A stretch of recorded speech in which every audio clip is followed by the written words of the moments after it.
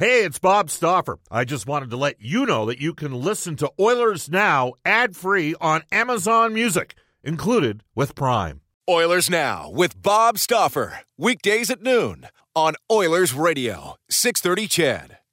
630 CHED and the Edmonton Oilers Hockey Club present the show that is everything Oilers. Oilers Now with Bob Stauffer. Brought to you by Digitex. Office supplies at huge savings? Yeah, Digitex does that. Digitex.ca. On Oilers Radio, 630 CHED.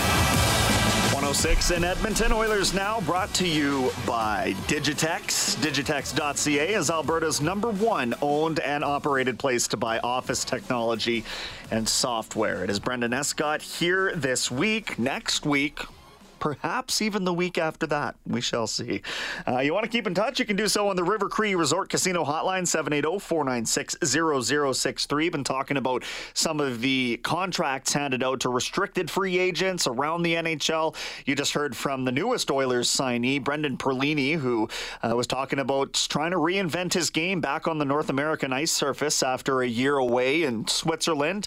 Says that he picked up a lot of, what would we call them, healthy hockey habits out on the ice in his time away.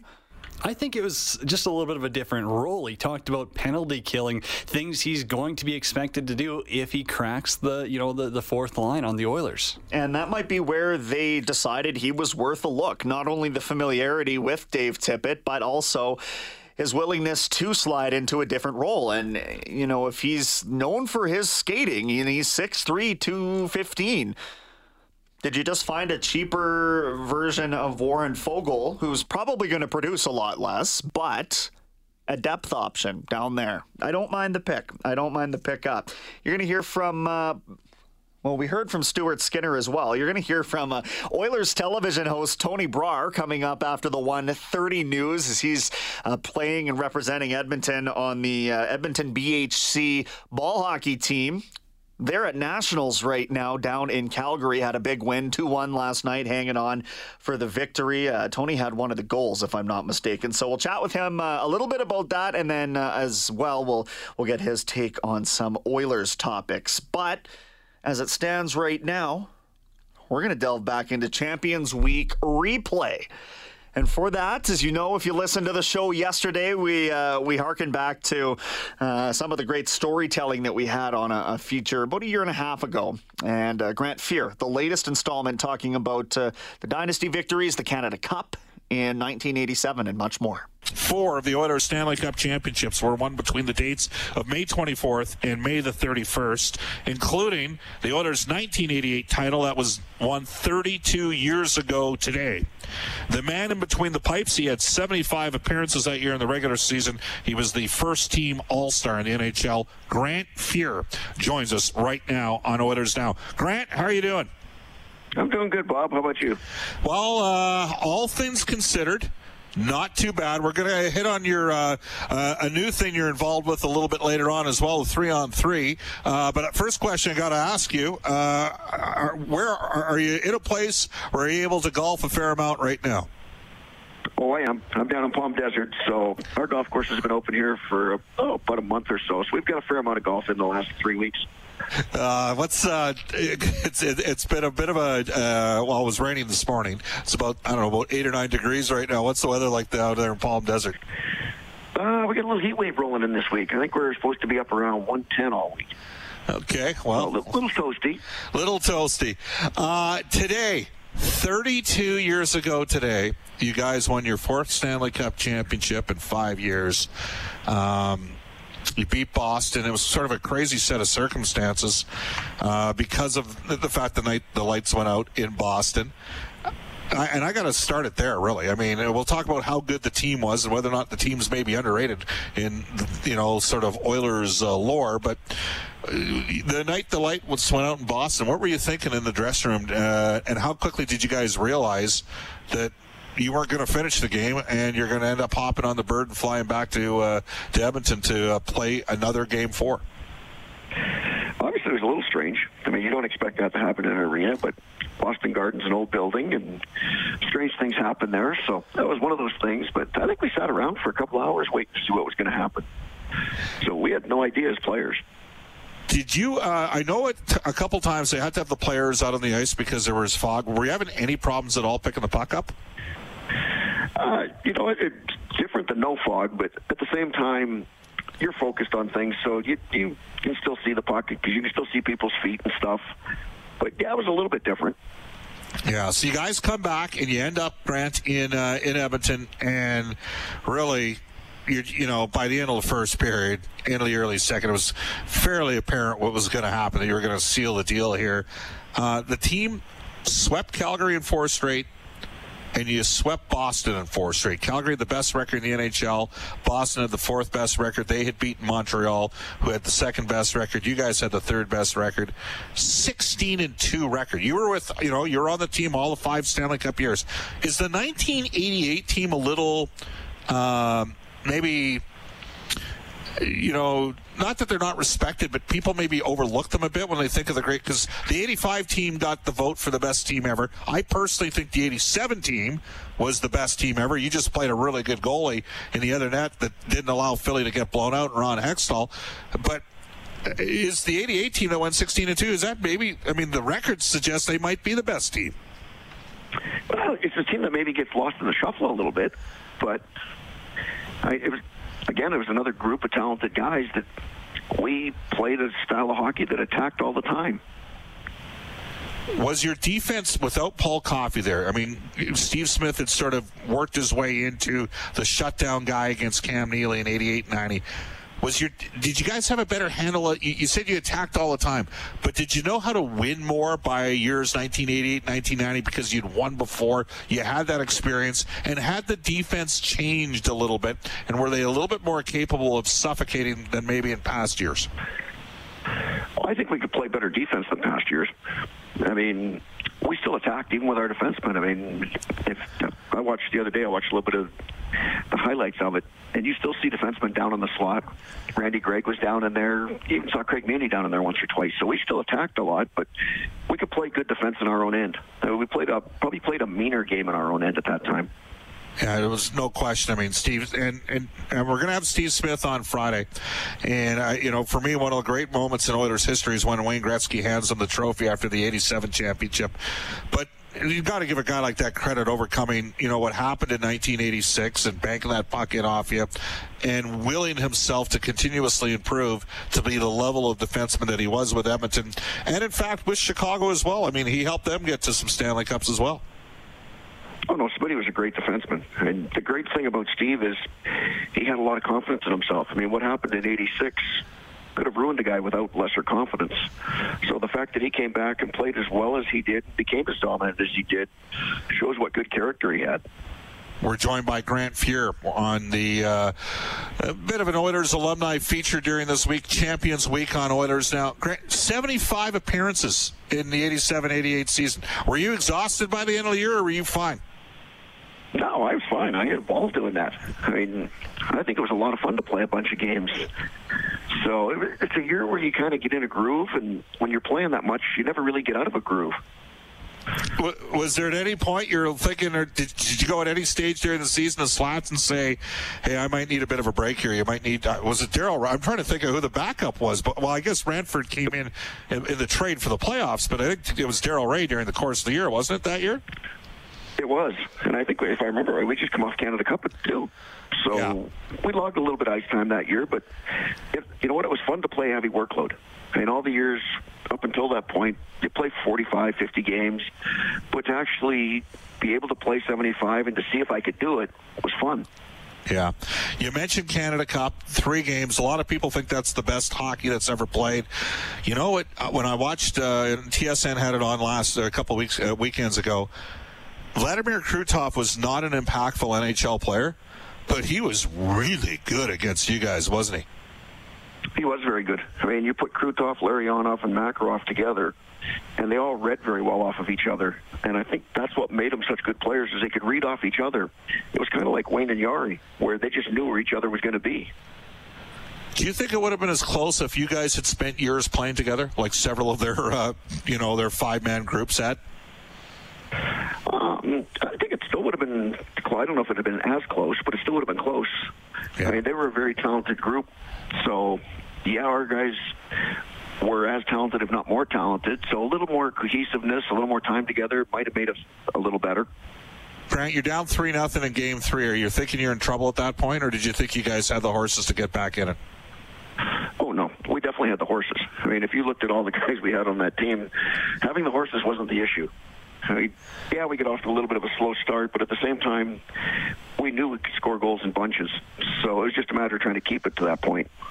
Wayne has talked about it and often credited, we all know it was the breakout for Mario Lemieux, and Wayne Gretzky played a factor in that. And Messi and Anderson played a lot with Mike Gartner.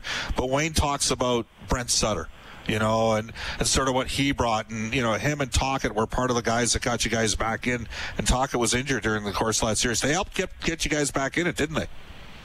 They did. And that's the funny part about that team is you had guys that played in different positions that had never played the positions. I mean, Dale Hawerchuk became a winger. So the guys that played out of position but would do anything it took for the team to win. And I think that's what made us such a good team, even if it was only thrown together in a couple of weeks. 6'5", 6'5", 6'5". For a goal, does it? If there's something that you could educate our if we got kids that are playing the goal position right now, you can't let the one that you just gave up bug you too much, can you? No, I mean, it's bend, don't break. And I'm kind of the oddball as a goalie that I like offensive hockey. So whether it be 7-6, 2-1, doesn't matter to me. It's all about winning. And if you give up one less, then you've done your job. And that's all part of it. I just want to circle back to 1988. I tweeted out the picture today. Now, a lot of people they say it's the first time the team was all called together, and somebody brought up the Maple Leafs apparently did it back in the 60s. But Wayne got it started again. Of course, when you guys won in 84, 85, Grant, there were fans all over the ice. So it kind of, when you watch the video for that, you must just shake your head. How much of a you-know-what show was it on the ice when you guys were winning at Rexall Place, or what was then Northlands Coliseum back in 1984-85, and you're joined by 300 or 400 of your best friends?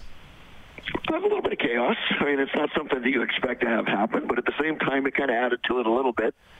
I mean, yeah, it would have been fun to celebrate together, but it's also fun to celebrate with the fans. So I think we all enjoyed it. And that was part of your era of Edmonton Oilers players, isn't it? You guys did often over the course of the next week at several different establishments celebrate with the fans. Well, that was the fun of our team. As we like to say, we used to hide in plain sight. You were part of the family. And we treated the fans as if they were part of us, and they treated us like we were part of them. So we like to spend time with the fans. All right. Switching focus, Grant, we appreciate you taking time to join us on Champions Week. There is a new 3-on-3 professional hockey league, and they've appointed 8 Hall of Famers as head coaches. They're set to play in June 2021 in cities across North America. How did you get involved with this? Craig Patrick had asked me if I'd be interested in maybe taking a look at coaching one of the teams. And I enjoy offensive hockey, having played Edmonton for a long time and actually loving offensive hockey. 3-on-3 is all about offense. It's about speed, it's about puck control, and I enjoy that. So I thought it'd be a great opportunity to have some fun and get back in the game again. As you know, I spent a lot of years at the U of A, and Perry Pern was at Nate, and a lot of people have credited Perry with being one of the drivers for 3-on-3, and you actually had 3-on-3 conditioning camps. All that stuff did that occur after, was there 3-on-3 going on when you were in a conditioning camp in September? I don't know if you ever did the ones with Kevin Primo over at the U of A in the, I guess it would have been the 1990s, because you still would have been playing at that stage. But were you ever part of 3-on-3 conditioning camps when you played? With the Oilers, we played a little bit of 3-on-3 in camp sometimes. Okay. Where, one, it was just more for fun than anything, but it was also a good way for the guys to get in shape, and it was good offense. And Perry started running his conditioning camp 3-on-3. So, I mean, if anybody that's played it realizes how fast it can be and how much work it is. So it makes it a lot of fun and entertaining. Well, I can personally tell you that I used to, the Bears would play 3-on-3, and I was doing their games, and a couple times they were short a guy, so then I would be the extra guy, and I got absolutely obliterated out there. Like, and again, these guys were college level players on a pretty good team, but it is hard. I mean, it is physically taxing to play 3-on-3, and it does tend to be higher scoring. Now they're gonna go to 9 different cities, or how's all that going to work, Grant? Like, is it going to rotate sort of week to week? Is that how you guys are going to do it? It is. We're going to go from city to city for 9 weeks, and basically we're taking the show from city to city. So you've got 8 teams that are going to play each weekend, and the winning team, you try and have a winning team at the end of every weekend. So statistics will be based off of each week, and it's going to be a lot of fun. Some of the other guys that are involved in this: Guy Carbonneau, Eddie Johnston, John LeClaire, Joey Mullen, Larry Murphy, and Angela Ruggiero, who when she grew up in California was better than all of the boys on her team until she was about 15, I'm told. I know Gable Gross played for the Kamloops Blazers. He played against her, and he said, Bob, Angela just used to run our show. It was embarrassing. Brian Trottier, so we can have a little bit of the Edmonton Islander thing as well. Where are you guys going to get your players from for this? I think what they're hoping for is we're going to find free agents in that 25 to 35 range. You're going to have guys that are just retiring. But it's going to be an offensive-bound league, so guys are going to have to be able to skate. They're going to have to be able to handle a puck. So it's a good place for guys that maybe don't have contracts to showcase themselves for other teams to see. That is Grant Fear in conversation with Bob Stauffer. The 3-on-3 league they're talking about there, Cody, I don't think that has come to fruition in the time since that conversation was had. No, definitely not. All right, well, let's clear that up right now.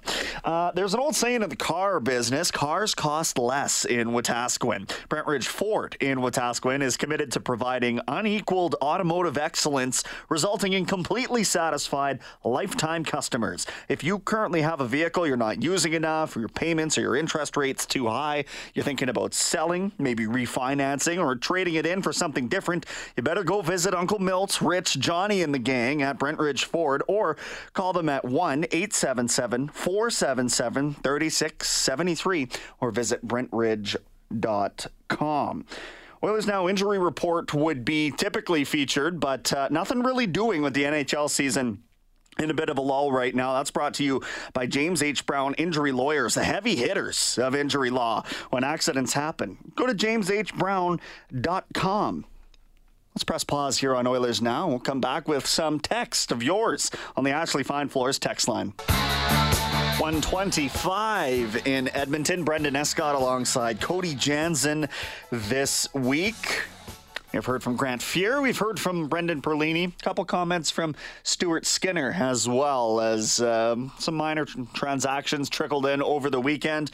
Went around the league this morning, and a lot of goaltenders getting snapped up in the NHL circuit. Guys securing their goaltenders of the future on second contracts. Carter Hart sticking around in Philly. Shesterkin sticking around for a while in New York. And now Ilya Samsonov. Honestly, I thought Samsonov would have gotten more. He was drafted in the first round. I think this is a player that the Oilers may have had aspirations for in that draft once upon a time, but he was a slower developing project, playing over in Russia, comes over, and maybe he hasn't quite delivered on the promise that we once thought. You're the goaltending expert. What do you think? Expert is a wild thing to say here, but I think it was Alan May who brought it up on the show, talking about Samsonov, and maybe there's a little disconnect between him and the club. Obviously, there was the COVID issues this season, maybe a couple other disciplinary things that they had to straighten out with him. So I wonder if that kind of brought the number down a little bit, being like, hey, maybe we give him a year to prove himself. Maybe he grows up a little bit. I don't know. I think that makes sense to me. If they had the confidence in him that I think they would have expected to at this point, they would not have gone out and re-signed Vitek Vanacek, who had a great year last year.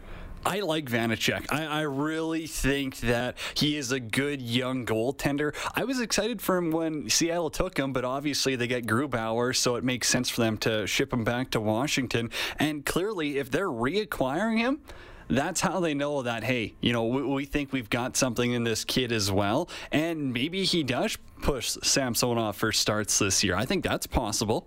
I think that's probably their best case scenario. Again, when you get two players performing at, and I wouldn't have felt this way years ago, but we're at the point in the NHL where I think that, that internal competition, and you get a guy that's, because you're either going to push that player in front of you to be better, or you're going to push them out of a job, and then the team's better anyway. So that to me, that's what you're trying to line yourself up for. And because they're so close in age, Samsonov and Vanecek, that it makes a lot of sense. Outside of Buffalo, is that the cheapest goaltending tandem in the league, though? Because I think Vanecek's under $800K, if I'm right, plus Samsonov's $2 million. Like, that's a pretty cheap goaltending tandem for a team like Washington, who does have playoff potential still. I know they're aging. I know that they've lost some key pieces, but again, they are somewhat of a contender.